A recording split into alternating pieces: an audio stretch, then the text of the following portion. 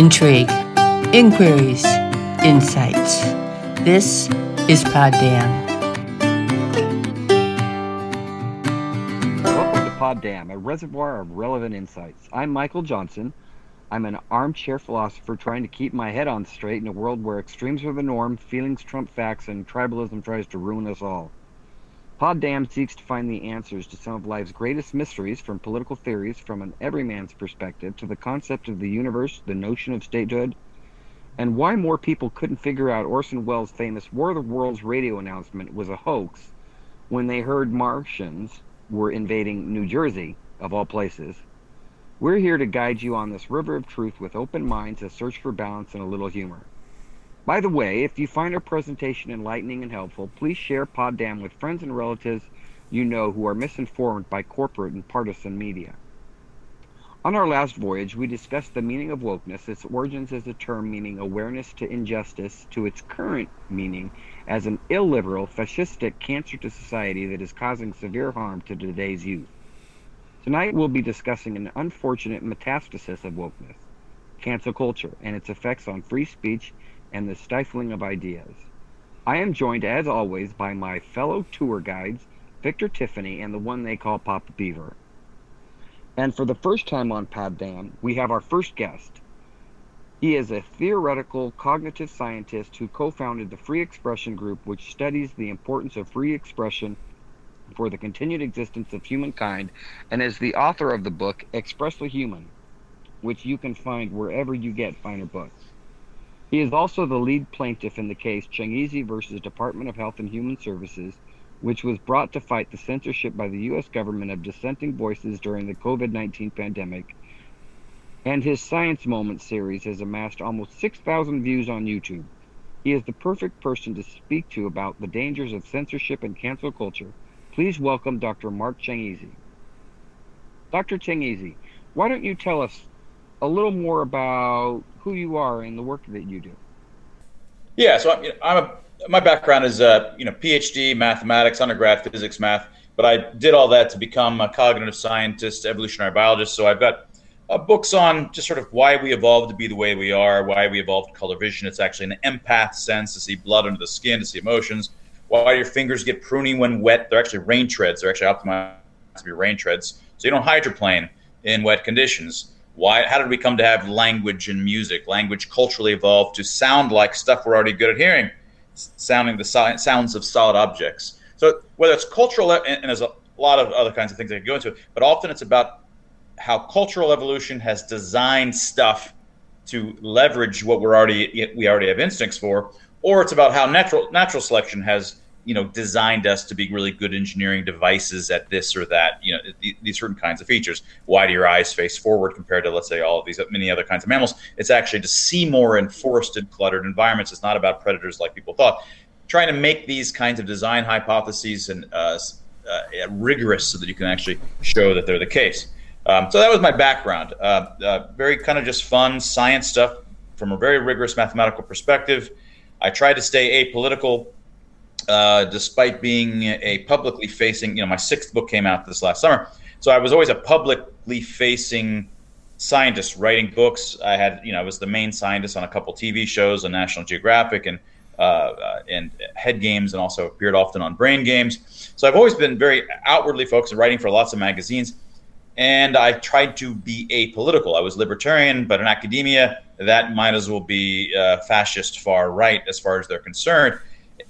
And in 2010, I left academia because it was so stifling politically, but even more so just the academic environment. You always have to beg for money from the feds, essentially, to come up with 3 years of bullshit that you wouldn't want to do. And then if you're lucky, you get the honor of doing 3 years of bullshit experiments that I don't even want to do.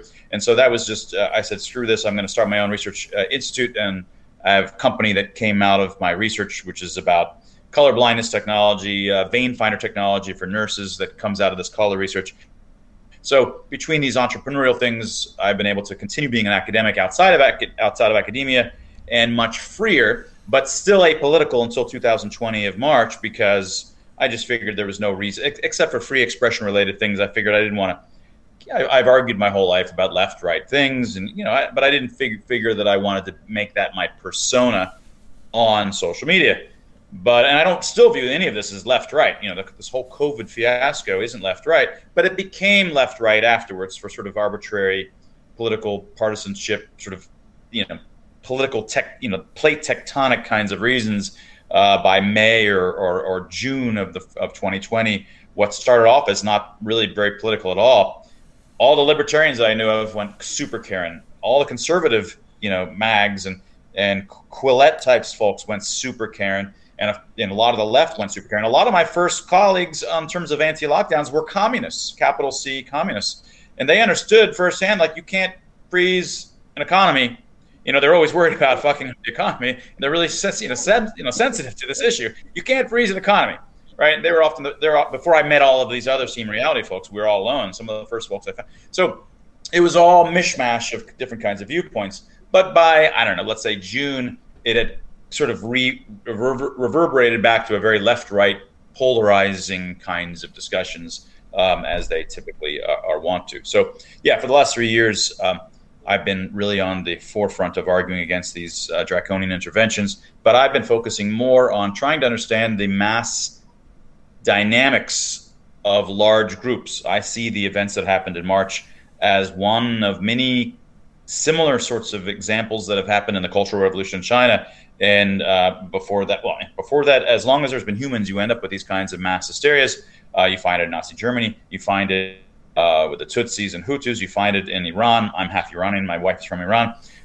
In terms of the Islamic Revolution, it's the same shit, different icing in all of these different kinds of cases. And so trying to understand the universe requires the kind of science that I'm good at, which is these sort of large-scale emergent phenomena, complex systems phenomena that happen when there's these large things that are selecting for certain kinds of things over time, selection pressures. So that's what the Free Expression Institute is about, understanding free expression, but also understanding the physics of it with large numbers of humans and individuals, how it can break, and then how you can have these waves of groupthinks that go through it. How can you structure them so that they're more impervious to that? How can you potentially unravel, or how unravelable are they? And trying to work out the mathematics of these sorts of society level kinds of spread of information and dynamics kinds of questions.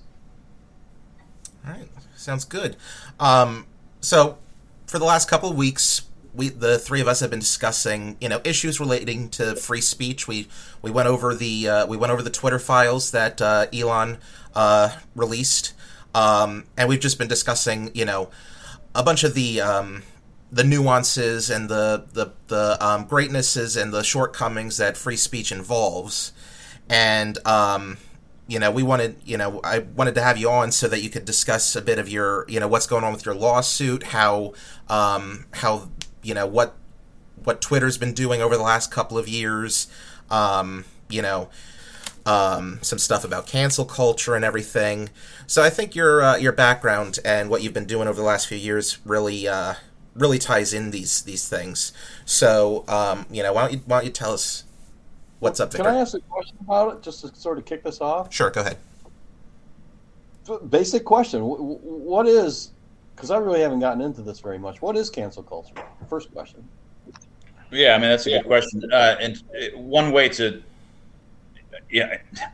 we refer by cancel culture to a particular thing that's been around. I think when we say it, we're referring to kind of something that's over the last 10, 15 years. But all of us are at least, 2.5 of us are old enough to remember. This goes back to the 80s. It goes to the 70s. This idea of people, the left, showing up to talks and trying to shout down the speaker and kick them out or prevent them from speaking didn't start with what was the famous Twitter guy that got kicked off of Twitter like 8 years ago, and he's always was attacked at universities. A prominent blonde kind of young kid. I'm having a mental block. Milo Yiannopoulos? Yeah, Yiannopoulos, right? Yeah. But I remember Horowitz used to show up in 1980, late 80s when I was in university, and all of the leftists would be showing up, shouting him down, preventing him from speaking. These things aren't this cancel culture, which I think is referring to this more recent 10, 15 years. isn't new. People always are, myopic in terms of what they think is happening now is new now. No, these are the same universal human characteristics that try to demonize their opposition. They treat them as an outgroup who's unclean, racist, homophobic, witches. They're effectively witches, and you try to cancel them or censor them or vilify them in all of these various ways.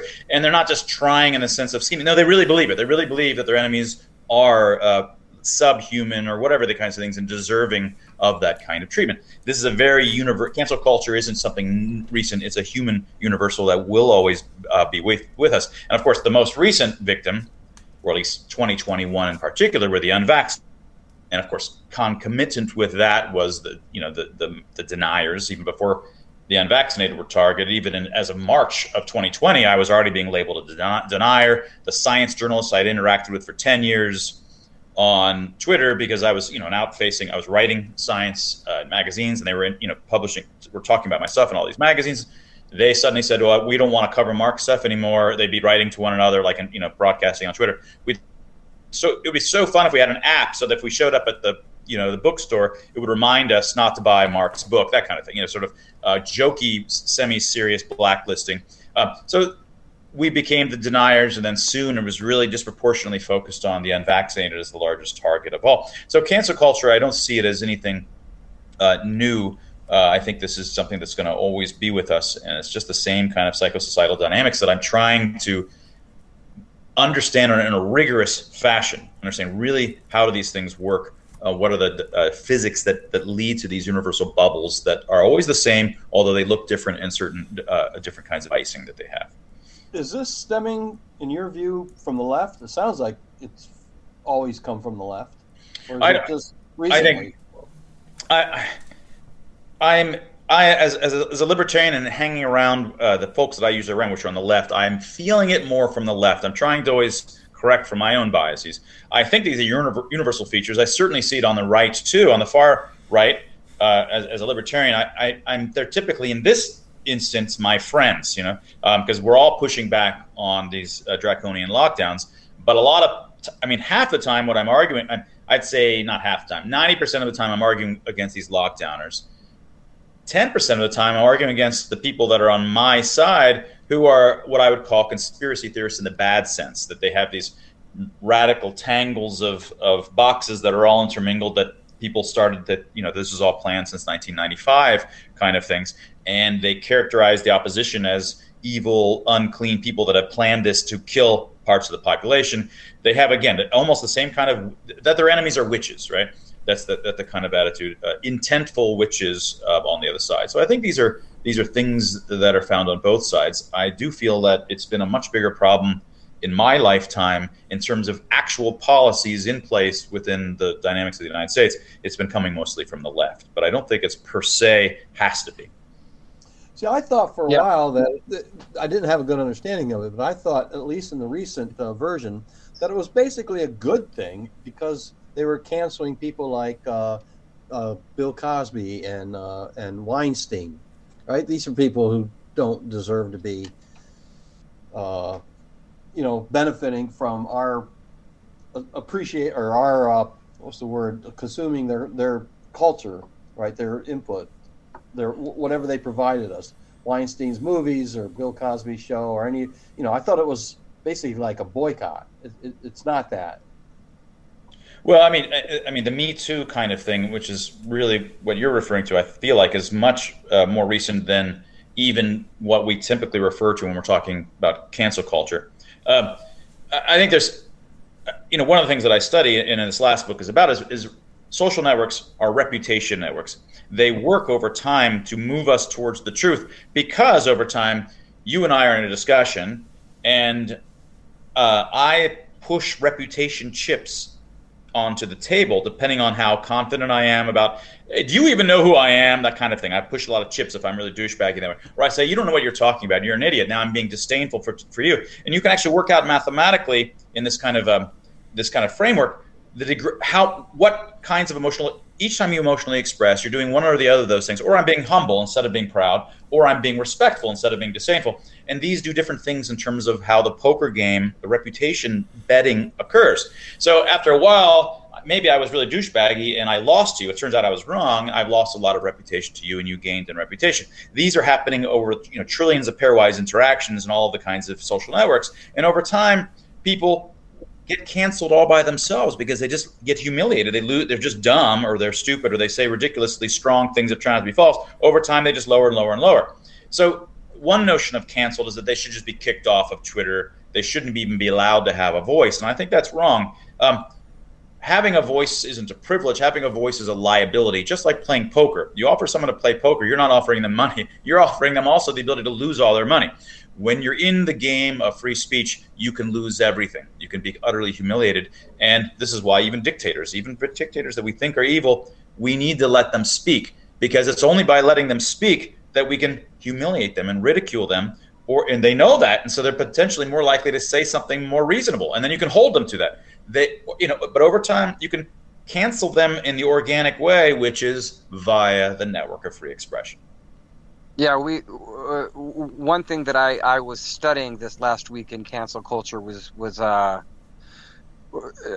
couple of scenarios. The most recent one is Whoopi Goldberg, and I don't know if I would say this is from the right or the left, or how to characterize it, but she said something in the past about Nazi Germany not being about race, and she was lambasted for it, and she was shamed into apologizing and saying that she didn't agree with that.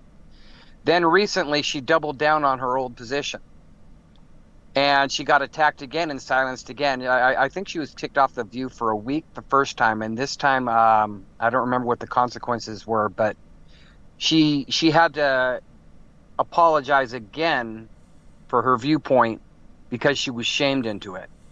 Mm-hmm. And we see this a lot, but sometimes we just see people completely shut out. Like Gina Carano was shut out.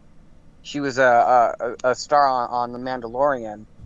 They pulled her. They went so far as to pull her action figure because she said that she felt that Republicans were like the Jews in Nazi Germany.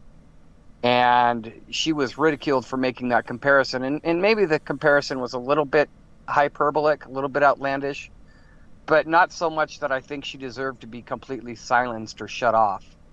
So one thing we see with cancel culture is we see people shut off with no chance of redemption. Where I remember one lady was a teacher. She said Sacagawea, and she made a joke about it to teach Sacagawea in a math class. And she was told they wanted her fired, but they also wanted her to apologize. And I thought, well, you're asking this person to lose their job completely, and you're providing no path of redemption, and you still expect an apology for her. And to me, that's where cancel culture is. Well, they're going in the wrong direction. You've also got the same thing, like kind of ironically, Bob Barr, who is known for being a racist, finds out that he's part black. He changes his tune, and everybody embraces him. A lot of people on the left embraced him for changing his tune. Roseanne Barr, she says something stupid while on Ambien that she shouldn't have said.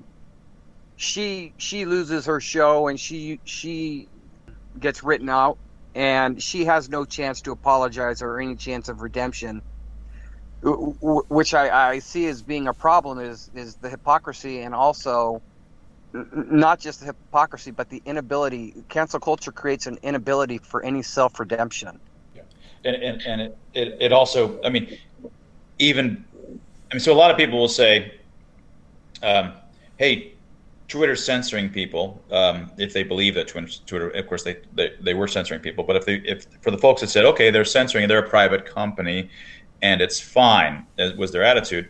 And these people could say, well, they're it's the Today Show or whatever the show that Whoopi was on. I don't know which one, The View or whatever, and it's a private thing. But and so it's not a violation of free expression unless the government is involved in it, and which of course is wrong. and it's very myopic. A nation that has the government's hands out of free expression, as it should be, but is such that cancel culture is around it every corner. All the private companies are potentially censoring their enemies. Even your condo complex HOA management could say, okay, now no one's allowed in the pool area to talk about Trump or wear a MAGA hat. You can imagine the intolerance can just spread throughout culture such that everybody's afraid to speak, and there's discrimination on politics. Usually it's unidirectional, and because one side becomes the unclean side that you're not allowed to say. That is a million times more dangerous than government censorship. Totalitarianism doesn't happen by top-down government control. They can never just have enough power to impose the kind of thinking, trying to unthink thoughts that you want to think. It only happens when your neighbor or your own children might report you for it. When it happens across the whole population, that kind of unclean outgroup thing spreads, and everybody's keeping their mouth shut out of fear. And this is what was happening, and it's been happening and increasing over time over the last 10 years, and we've been able to document that. In some ways, free expression was people should be allowed to say what they want in all these polls of undergrads. But when it said, should they be allowed to say political things, politically related questions, the left was disproportionately likely to say that no, that should be disallowed, that should be censored, they shouldn't be allowed to say that. Whereas the right was still just as open on all of the issues. So the left has become, over the last 10 years, disproportionately censorial. And so this is a tolerance issue. And this is why when I started the Free Expression Research Institute in early 2021, it hadn't yet dawned on me that the federal government was actually seriously violating the First Amendment in droves. They were just, in fact, they were. It was boggling my mind. I really didn't. I thought, yeah, they might be occasionally having an occasional glance, towards them, and Twitter might be a little bit afraid, but there was not direct lines of communication constantly between them, as we now know. But I was already sufficiently worried that I started the Research Institute and had tons of, I've got 250 videos on my Science Moment series at YouTube. Probably 2/3 of them are just on free expression, on the complex, many different angles concerned with free expression. And a lot of these were motivated not because of government censorship, because it's much more complicated than that. But the reason the government felt inclined and able and ready to do it, and came out in April of 2021 and said, we are coordinating with Twitter to censor misinformation. We are ensuring that if you're banned from one, you are banned from all of them. There's no reason why you should just be banned from one. They announced proudly that they were doing it, right? This is the left and the right have always held First Amendment as a dear thing that you would never violate. The government doesn't come out and announce this kind of thing unless the culture underneath has made it such that this is now something that they know is okay and is virtuous to say. So it's already on the backbone of the culture riding this wave that the government now felt completely justified, righteous to come out and say, we're going to now censor misinformation. And so that's what made it even more dangerous. The government wouldn't have dared to do that if everybody was the way they were 10 years ago in terms of the First Amendment. You just said that the left and the right embrace free speech, free expression. What happened to the left? Because it's clear to me that they're behind the cancel culture and certainly behind censorship. Yeah, I mean, as far as I know, this egregious First Amendment violations didn't really start until 2021 with the Biden administration, and that's clearly left. And the long, I'd say 10 years, 15 years, but even going back to my undergraduate days, the belief that you should throw away all of the newspapers of the Republican rag, at every university, they'd go find when they get dropped off, so they go throw away all the newspapers into the dumpster. They'd interrupt all the speeches. This was always a left thing. So I don't have a great explanation. You could, for COVID-related interventions, you could say the COVID interventions are centralized, civil liberties violating things for the sake of utilitarian reasons, which goes more with the left. That kind of makes sense. But exactly why the left in centralization should be more prone to being intolerant to, here's one argument. and in fact, I've made this point myself in some of my videos and talk and writing. The left does not respect decentralization, right? And whether it's decentralized markets, and this is if you're a libertarian, and a lot of folks on the right are effectively 99% libertarian, you understand the power of decentralized.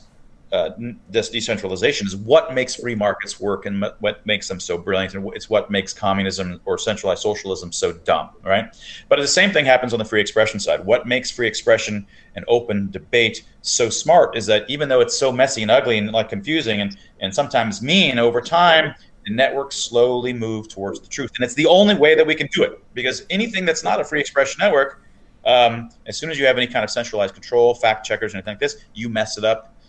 You invariably mess it up, and even if everybody's trying to be good, not to mention that it's going to be abused, as it always will be. But folks who are centralized, they believe in the power of centralization, or they don't understand decentralization, because decentralization is complicated. It boggles your mind how a billion people can all pairwise interact consensually, and shit can get done, right? You end up with incredible design, and you get an iPhone that is literally like more complicated than anything that existed even just 20 years ago, right? And we can get it, a used one for like $400 or something like this. It creates amazing things, just as free expression does. So I think there's both political reasons for why they're naturally, of course, centralization oriented, because the very notion of the left is all about centralization. And kind of, in my opinion, I'm not sure if it correlates with this, or I'm not sure if the average person on the right, if you ask them deep questions about decentralization, whether they'd be any more, erudite in terms of the powers of decentralization. They're not evolutionary biologists or economists, but I think implicitly that's sort of the difference. The left embraces centralization, believes it's the only way to create smart, powerful, good utilitarian consequences, and at least the libertarians believe the exact opposite. So what you refer to a few characteristics of free expression. It's danger, like you can't yell fire in a crowded theater unless there's a fire, and then some equivalents thereof online. Doxing, for example, is the main one we did. Do you think doxing should be illegal? I mean, I don't have there's of course going to be boundaries of speech that are going to be illegal, coordinating, inciting violence, coordinating, attacks on Doug or whatever it might be, right? Child pornography, any of these. There's going to be some envelope where clearly over here we shouldn't have it because it's really, and we'd all agree. And then clearly here we think it should be free expression. And exactly where that line is always going to be vague and unclear. Just like should kids be able to drive when they're 14 and a half? Or 17 and a half, or why 16? It's going to be arbitrary, right? We're sure that 20 is too late, but yeah. One way to resolve that is through free expression and debate, and to be able to discuss whether Judaism is an ethnicity or a religion, right? Oh yeah, sure that. Yeah, but but announcing that Doug is going to be in at Pizza Hut at 3:00 this afternoon, so everybody get their their billy clubs and let's go meet up and go there. You can imagine that of course we can do that on our AT&T networks and call and do that with one another. But you can imagine a free expression oriented network, if they know that it's going on, has some obligation to stop coordinating violence and crimes. One thing interesting happened with the libs of TikTok. Like, it was difficult to draw a gray line because I think someone like Jeff Chauvin and protesting at his home, and I'm perfectly okay with that. But what happened with libs of TikTok, this is where free speech actually worked. She was doxxed. Her address was given out, her name. She lost some of her privacy.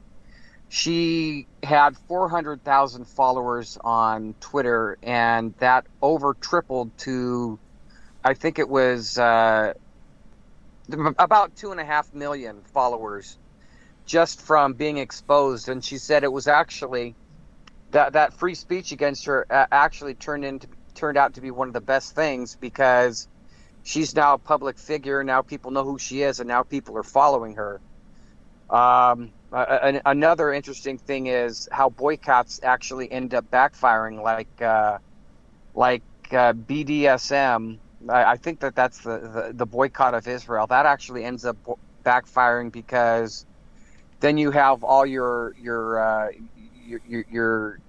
Christian Zionists end up buying more from Israel than the actual boycott did. So one thing that's interesting with free speech is sometimes it does end up balancing out and working in the favor of the person who was attempted to be canceled. Yeah, that's interesting. I mean, my own.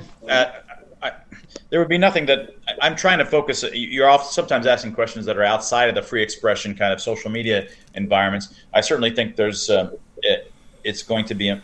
It would always be, of course, legal to boycott and choose to coordinate with your friends. Hey, we don't want to buy, Pizza Hut because they're involved in these particular activities. I think, nevertheless, there needs to be a strain of thinking amongst everybody that has just a kind of tolerance. And you don't go, actually, this is not academic. What's the one that fast food restaurant that says eat chicken, not beef? It's Chick-fil-A. Yeah, Chick-fil-A, right? And so they've been going after Chick-fil-A for 15, 20 years. And so that kind of general intolerance, you can say, yeah, I guess you guys can do that, but just guys, relax. You can't go after it just because they don't have the viewpoint that you have. You don't turn them into unclean people. And in fact, here's another way that the right has been forced to be tolerant. Every movie star, effectively, except for like half a dozen movie stars that we know are conservative, and they all there's only like 6, and we know who they are, right? And the rest are far left, and if they ever speak anything about their political views, it's appalling because they say awful things about the right. The right, they're like, they'll just say they're racist. They'll just basically say they're witches. You're like, I don't even need to hear this. I want to like that star. I want to watch the star. I don't want to think about. But we have to learn to be tolerant, because pretty much everybody in the public sphere that's famous is on the left, and so we've learned to be tolerant. Even though they hate us, we learn to be tolerant. And the other side seems to live in a bubble so that they occasionally learn that, holy crap, someone doesn't have a view like me. Okay, yeah, you could cancel them, you could boycott them, but you need to learn how to have a tolerance, to respect people's opinions, and realize that, yes, you might believe that their viewpoint leads to harms and is bad for society, but they believe your viewpoint does the same, is also harmful, and they're not asking to censor or cancel you. And this is the biggest thing about Team Reality, the folks that are against the anti-lockdowners. Not a one of us, despite 2 years of the lockdowners saying incredibly dangerously false things, leading to 50 million jobs lost just in the United States, hundreds of thousands of businesses gone, worldwide, millions of businesses gone, the developing world set just radically dangerous consequences. Never once did we ask that they be censored on the basis of this deeply dangerous misinformation. But the other side, for the relatively small voice of us speaking up against their civil rights violating things, we had to be censored. Right? So there's this deep asymmetry between the sides, which is, the COVID thing need not even have been left-right, but the left-right asymmetry in free expression, which had already been developing, turned into an asymmetry in terms of censorialness for COVID versus the anti-lockdowners versus the lockdowners. How do you explain the benefit of tolerance? I mean, I'm with you on this. I'm not arguing or debating with you. I'm just trying to figure out how to go about promoting tolerance, because I think you're right. It's crazy that none of us are supporting cancel culture, but we wanted to find out more about it and dig into it a bit.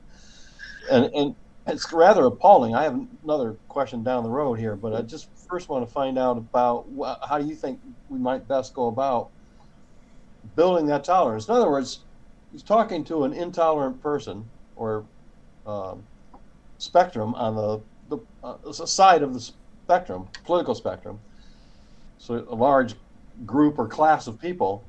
What benefit do they have from getting rid of this intolerance and this censorship, this cancel culture?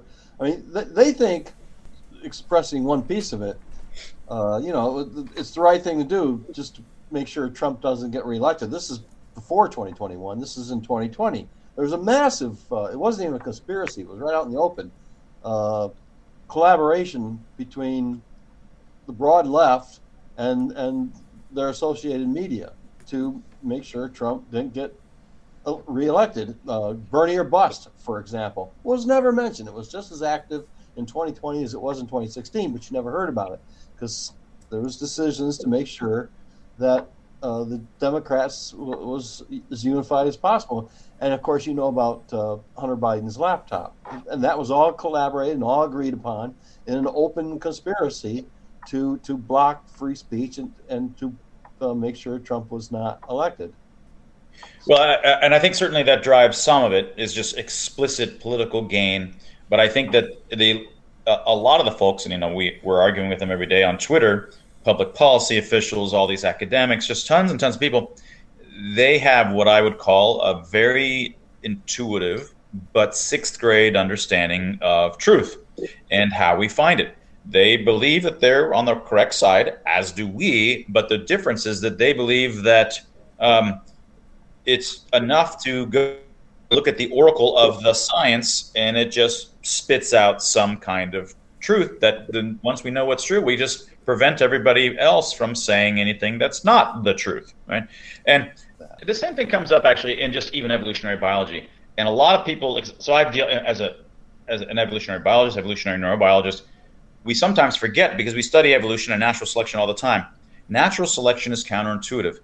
The much more intuitive notion is that God created all of this design. If you find tons of design, in fact, the most interesting design in the universe is probably all of these animals here on Earth, right? It is highly non-intuitive to suggest that there was not a designer that did all this stuff, right? So in the same kind of thing, when you end up with finding truths that we've discovered over all of these years, well, it's much more intuitive that some centralized organization called the science or, particular institutions or government, something has discovered these things. And it's through those processes that you get these highly complicated truths, which take a lot of design to find them. So it is counterintuitive to imagine that science itself is a decentralized network of all of this messy stuff going on. And the generalization, a different kind of way that we is just more in society in general, is the public square, generalized. And that is the means by which we move towards the truth.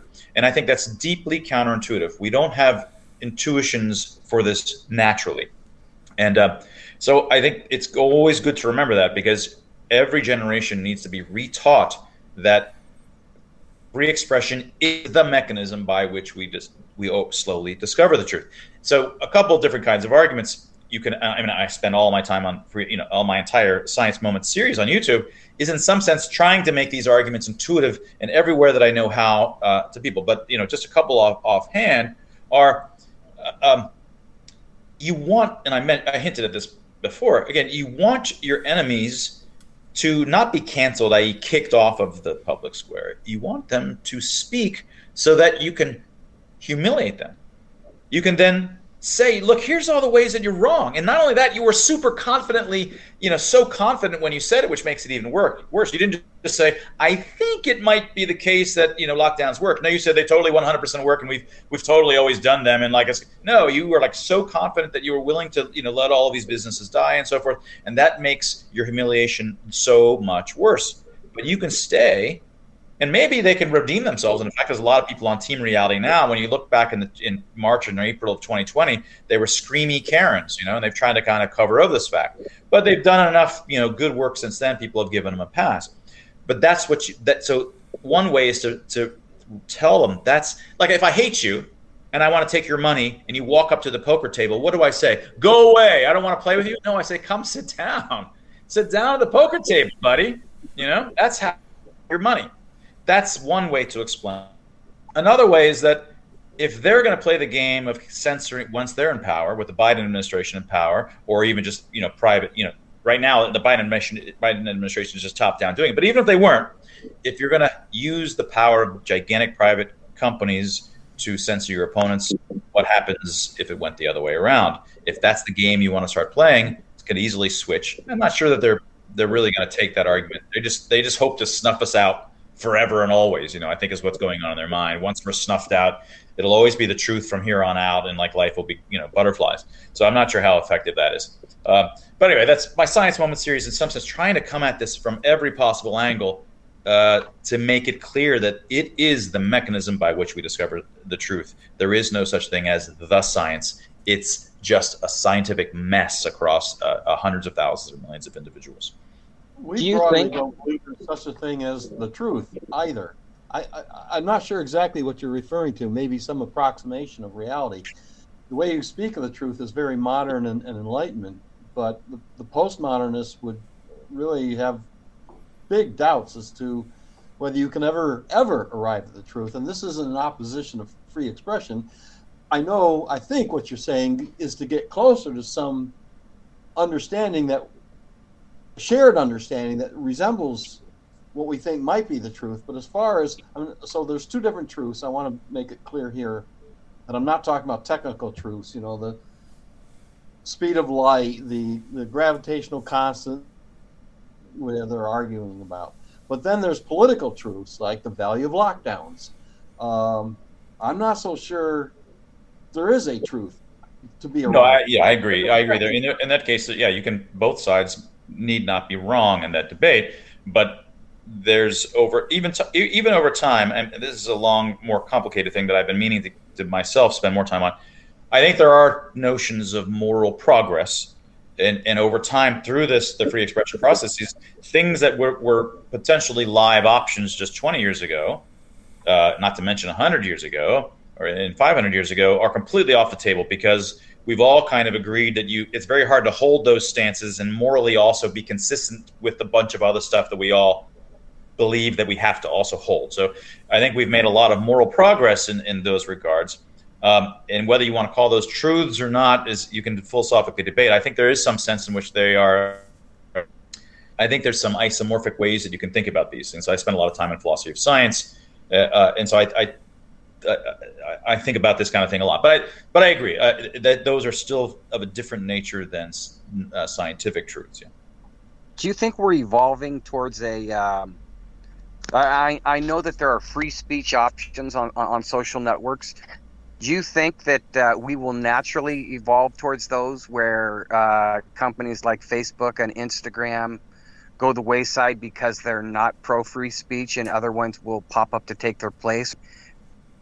I hope so, right? But the only example that I can give you where there's some hope in this regard is one billionaire being such a weird guy that he actually bought Twitter and looks like he might be moving in the right direction. There's still some skepticism of whether he's really doing, but that doesn't sound like normal, organic, evolutionary processes. That's just kind of a weird blip that I don't know how to generalize from, even if he turns out to be everything we hope for free expression.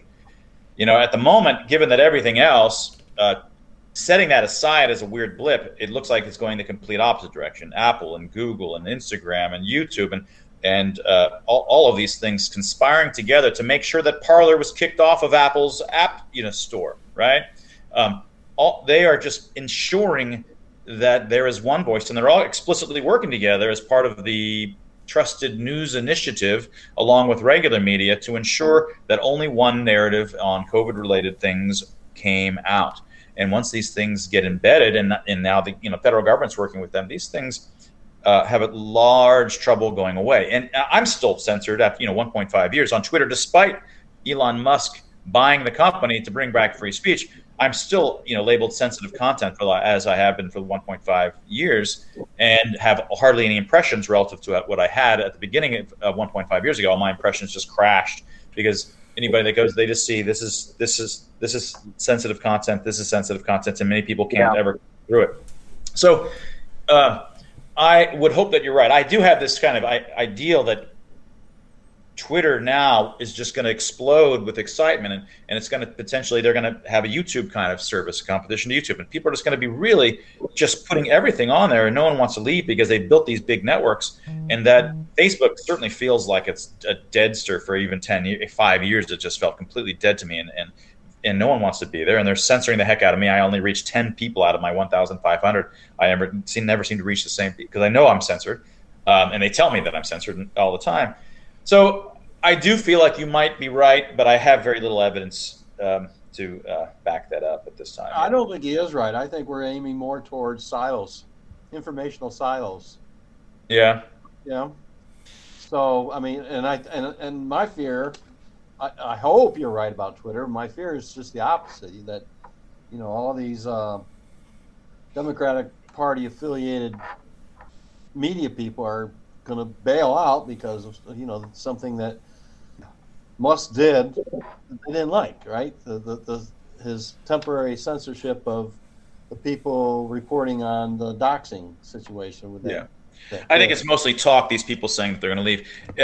Twitter was, in my opinion, was and will always have been the first true public square, universal public square. And because by the time Getter and Parler and Gab and Minds or whatever, all these in Truth got into it, Twitter had already become like a whole nation with these complex connectivities with all of your neighbors. And if someone asked you, hey, let's all move to, let's say, another America Prime in another part of the earth where everything is a little bit cheaper, half the price. But when you get there, all of your neighbors are going to be new neighbors because you're not going to preserve any of the connectivity of the friends, let's say, that you have here. No one's going to move, like very few. But I like my life here. I like all the connections that I have. We've developed a life by virtue of all those social connections. And tomorrow everybody could suddenly jump onto Parler and reconnect with all the same people. It requires like a viral mass movement all at once and it's just really, really hard to make those kinds of mass movements happen because everybody else is waiting for everybody else to do it. This is why, just people often never overthrow governments because it requires everybody to do it all at once, and it would be really easy if it happened. So I think Twitter, people don't want to leave. If they go to one of these other networks, they're just sitting there by themselves, twiddling them with their thumbs, and they don't have all these followers that they built up, and it often takes a decade and still some luck to get these. Unless you're Joe Rogan, you show up at Gab, and suddenly you're going to have 1 million followers. Right. There's a small number of people that are good wherever they go. A lot of these other people are going back to square zero, and they're just not going to ever leave. You mentioned Parler. I know a little bit about that, and particularly how it disappeared. Do you know who was instrumental behind Parler being taken down by Apple? Not per se. Yeah. Are you asking, or are you about to tell me the answer? No, I'm asking. I know the answer. I am asking if any of you know. I don't. You said you do know the answer. I do know the answer. Oh yeah, I mean, I remember hearing something about I thought Apple was the host of their cloud services and just said we don't like you and we're turning it off. But there might be some deeper story that I don't know. Yeah, AOC told Apple once Trump went over to Parler, and that's where they were going to hang out on that free speech platform. AOC said you can't allow this. You need to take that down. She was instrumental in that process. And there's been articles that came out on that. I'd love to see those. Yeah. Glenn Greenwald covered it in one of his Rumble episodes. Okay, yeah. One of the early ones before he actually started the nightly show. So if you want to date it, it's more than 2 weeks ago. So it's not only completely acceptable to be intolerant and kick people off of the main public square, but also you want to ensure that they're not even allowed to meet anywhere else and discuss. Right, that was always the big criticism. Look, if you want to have that kind of talk, go find your own space. So they did, and then what really pisses me off is again, it's the left doing this because I'm a leftist, I'm a progressive, and it's shocking to me that liberals and many progressives like AOC are censoring. It's so un-American. It's scary and it's frustrating as a leftist myself to witness this shit happening. What's gone into these people's heads? They've given up on the whole idea of free speech. I go back to John Stuart Mill frequently, and you've kind of alluded to this in your own way. The antidote to bad speech is more speech, ridicule, as you said, and other ways of embarrassing people. Right? You let them speak. And then mock them and show their weaknesses of their argument and so forth. Right. Not censorship. And I just don't get it. They've lost that. Yeah. And certainly it's true that we have tremendous numbers of people on Team Reality that were progressives and leftists, and a lot of them just feel homeless and lost. They're like, what's going on now? Because now they're associated with the right. Yeah, I said, and they're like, I've never been on the right, and I just believe that these interventions don't make any sense at all, and I don't believe in censorship. And in fact, the damages from these these interventions have disproportionately crushed the poor and developing worlds. All the stuff that the left would have typically been their bread and butter is just ignored. And it's not really because the left got associated with lockdowners, which was like it became a cult like New Righteous Group concerning cleanliness of this kind of, it brought in a whole new kind of weird philosophy that ended up now correlating for no good reason, being associated with the left. And so now it's like this weird monster religion that has no principled core as far as I can tell.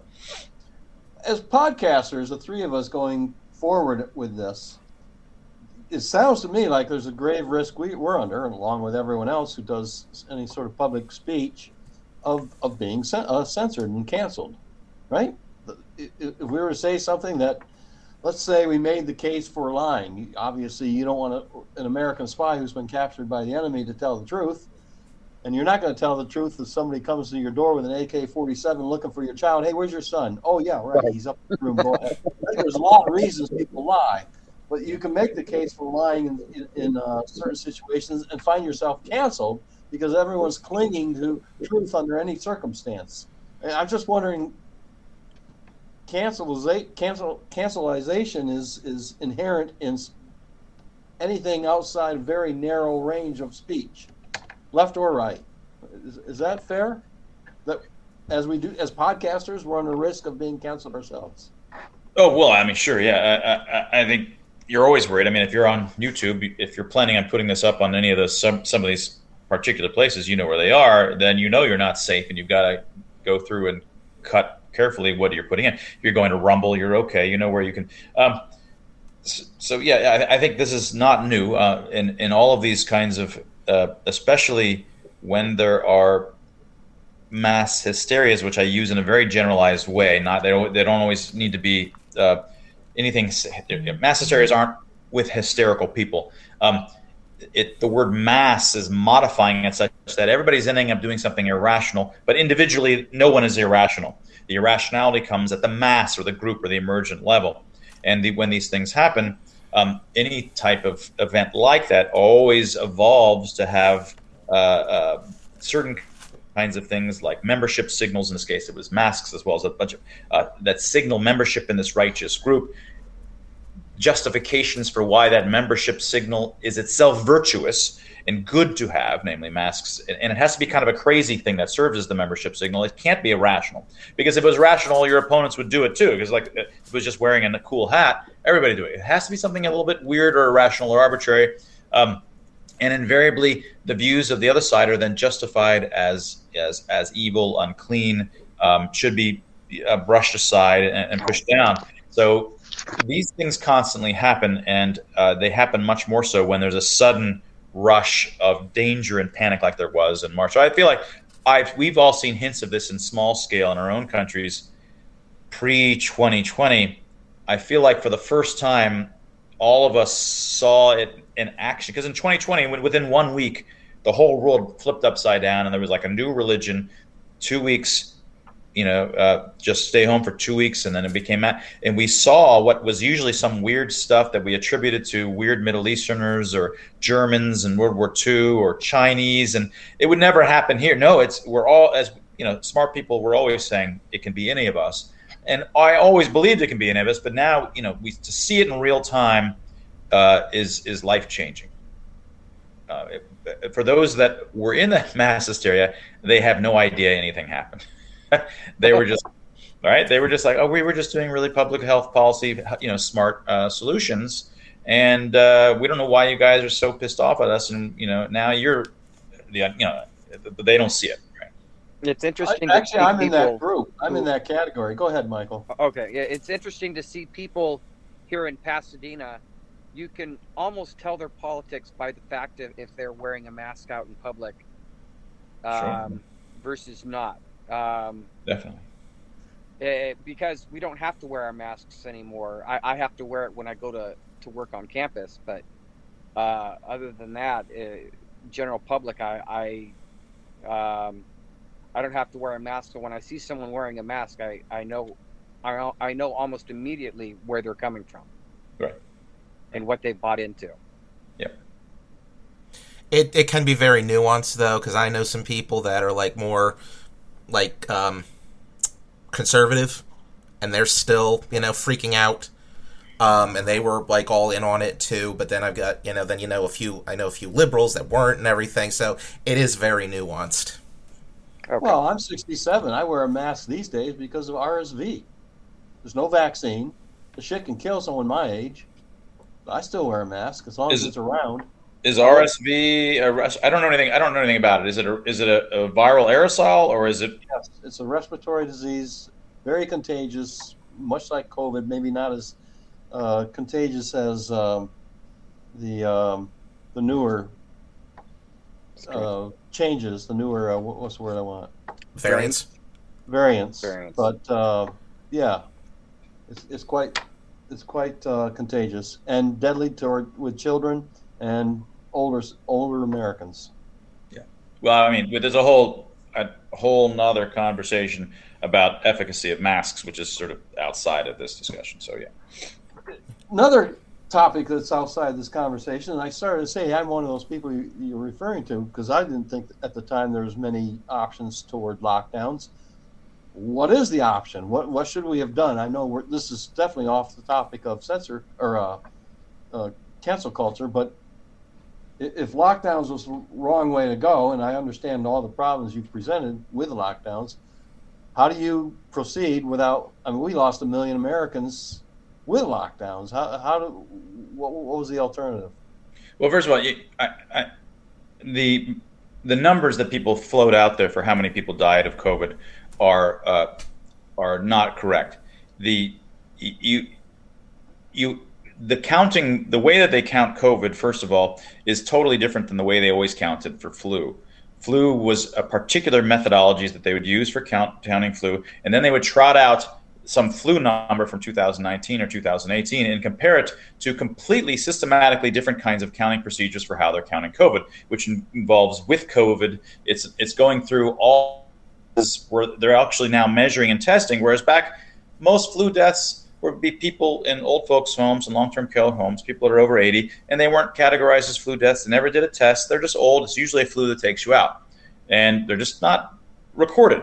So these are systematically biased or in apples to oranges kinds of things. So the number million, it's not even 1 million in the first year, it was millions spread over 2.5 years, which is, of course, you never counted flus. You just accumulated it over time. And it would just be a yearly or a winter season kind of count. So these things are just never made any sense.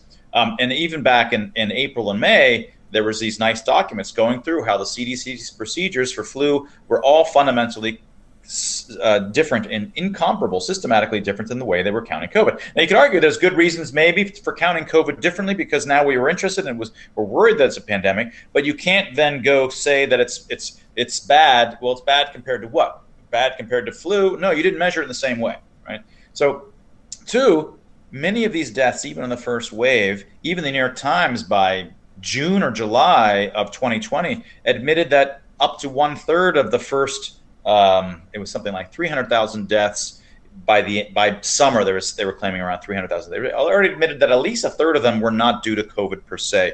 They were due to panicked changes in medical practice. And so suddenly they were putting everybody on intubation because that was suddenly, they would never put in people on intubation, old people on intubation when they had a respiratory virus, but they were suddenly doing it because they thought we should put them on a respiratory virus intubation so it doesn't spread the aerosols all over the hospital. But if you're going to keep an older patient on intubation, you've got to sedate them heavily because it's very uncomfortable. And suddenly you had all these patients dying who we usually wouldn't. And after a few months, they said, holy shit, we need to go back to standard practice. The standard way that we did it, and often this is the problem, when you start standard practice is often not something that's written and designed by a centralized committee. Standard practice happens over many different groups and populations over time and countries who just sort of fall into something that works, and they've sort of evolved to a point that it works. And you start fucking with it and changing it in a panicked, non-evidence-based way, you're almost always going to move out of that local, optimum that they found. And so a lot of this first peak was in fact, we call them lockdown deaths. I like to call them hysteria deaths because there were so many hysterical or panic changes to practice. People suddenly refused to go to the hospital because they were told the hospitals were packed. And so they're dying at home. They're never getting treated. or they're seeing their doctors, but they're seeing their doctors like I am seeing you through, a cyber meeting. The way that the first way that doctors, since the Greeks, the way that you diagnose a patient is looking at the symptoms or the signs on their skin. And you see that through the pallor and the color of the skin, whether it's cyanosis, erythema, all of the kinds of subtle, like my ex-wife is a neurologist, a lot of these things are not color-based, but there's these, you look with your brilliant human eyes and ears and to see these kinds of signs. You don't see most of these things on camera at all, especially the color ones. All the color stuff is lost by virtue of these cameras. So that's suboptimal care because everybody's suddenly seeing. So there's all of these deaths, excess deaths that have happened not just over the first 2 months, which is the whole spike looks completely non-organic. You look over back 100 years, you see no spike like this at all. There was COVID was circulating through January and February with no spike in deaths. The spike happened exactly when it was announced by the WHO that there's a pandemic and everybody freaked out. And when you have a big freak out session, deaths will occur because suddenly they're sending all of these COVID infected people back to long-term care homes, and so you end up with all of these deaths by virtue of the reaction, which is in fact the precautionary principles. The precautionary principle was trotted out, which pisses me off. They trotted it out and says, yeah, we're just following the precautionary principle. So they actually believed that the precautionary principle says if there's dangers around, take precaution. Do you think we need a principle, some interesting philosophical principle to tell cautions when there's something dangerous? No, the precautionary principle is that if you're going to propose a new policy, a new intervention that's untested, then the burden is on you to show that it works without undue harm. The point of the precautionary principle is that when people come up in emergency situations where they're afraid, they come up with interventions. Humans have a tendency to hurt themselves because that's just what humans do. When you start mucking with the system, you'll end up with harms that you can't anticipate. So what do you protect yourself from is your human self-induced harms. And precautionary principle is just a burden of evidence kind of argument. The burden of evidence was on those who wanted to suddenly lock down a healthy population, place masks in front of entire healthy populations of people, keep children home. None of these things were standard practice before 2020. The burden of evidence was on them. The cost-benefit analyses that should have been done were on them. But if you mentioned cost-benefit analyses, you were a denier, right? You were a grand mal killer. You just were greedy for money because you're including the cost-benefit. That was the attitude in March. I mean, if you were involved in these kinds of arguments. So what we should have done, first of all, simplest thing in terms of a contrast would be if we had done nothing.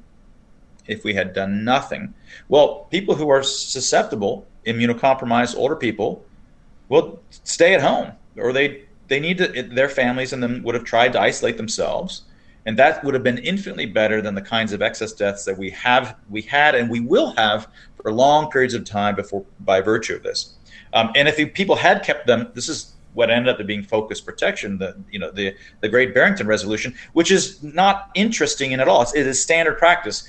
The nice thing about respiratory viruses is that there's usually 5 orders of magnitude between the dangers for kids and the dangers for people that are 80 plus. There's this, 5 orders of magnitude. It's like 15, 20, 50,000 times difference. So there's no reason to treat the general population all as if they're one thing. And it's counterproductive because you have most of the population that's, under 70 has a 0.05% infection fatality rate or less, that's including all of them.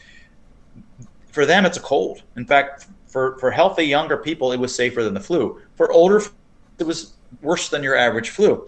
But you want the young folks, they're going to get it anyway, just let them get it. And once they get it, the old people can come out because now it's not circulating as much through the system because there's all these people that have natural immunity and it hits them and it stops, right? Because it just doesn't move on. They don't transmit it because they don't get it. You want it to happen more quickly so all the old people can come out, all the immunocompromised people can come out and then participate in society, and they only are safe to come out once the population has natural immunity.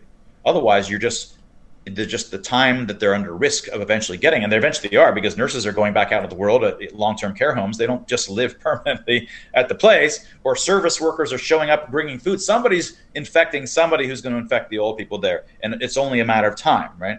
So focusing protection on those who are most vulnerable was the thing to do. It's not easy, but you know who they are, and it couldn't be. It's not like we're talking a 10% more danger for them. No, like 50,000, 20,000 times more dangerous for them. So it's really easy to know who to target. Well, it's almost logarithmic at a certain point in age. Get over 65, and that's when it starts. The danger starts, or the statistics start building up rapidly. Well, it's on a log plot, on a log vertical plot. It's actually very straight, which means it's exponential throughout the whole range. So it's just really exponential. Maybe down at the bottom, when you get to 6 months old, it curves and does something funny because it's just a little bit different down there. But once it's pretty much a straight line, which means it's just perfectly exponential. Let's hope our podcast doesn't get canceled anytime soon for going on too long. Dr. Changizi, why don't you tell us a little bit about your lawsuit against the U.S. government, and we'll get everyone's final thoughts. Yeah, so Changizi versus the Department of Health and Human Services, the New Civil Liberties Alliance is Janine Eunice is our lawyer on point with the New Civil Liberties Alliance, and the other two litigants with me are Michael Singer and Daniel Kotzen. And so we started our lawsuit in March, I believe, of 2022 of this year.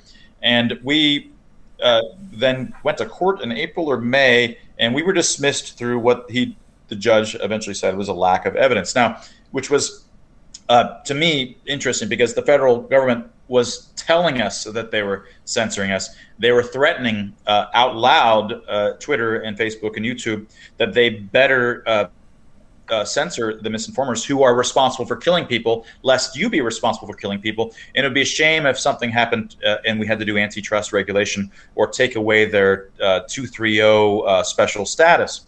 So they're explicitly threatening them. They're saying we're colluding and working with them simultaneously. So I don't know what else a judge needs. But at any rate, we were the first one. Then the attorneys general of Louisiana and Missouri, if I remember, then also sued the federal government on First Amendment grounds about 2 or 3 months after this. They made it farther because by then more FOIA requests were out, and they actually deposed Fauci earlier, just a couple months ago, and a bunch of other figures. So there's now evidence from what they brought out from a dozen different federal departments working with Twitter and so big tech social media to coordinate, collude, and always this implicit threat. There's just overwhelming evidence. And then now Elon Musk, we appealed even before Elon had done any of these Twitter files because there's suddenly mountains of evidence was available that wasn't when we first went to the court. So our appeal, we have 7 amicus briefs from various high-profile folks in either explicitly or implicitly for us.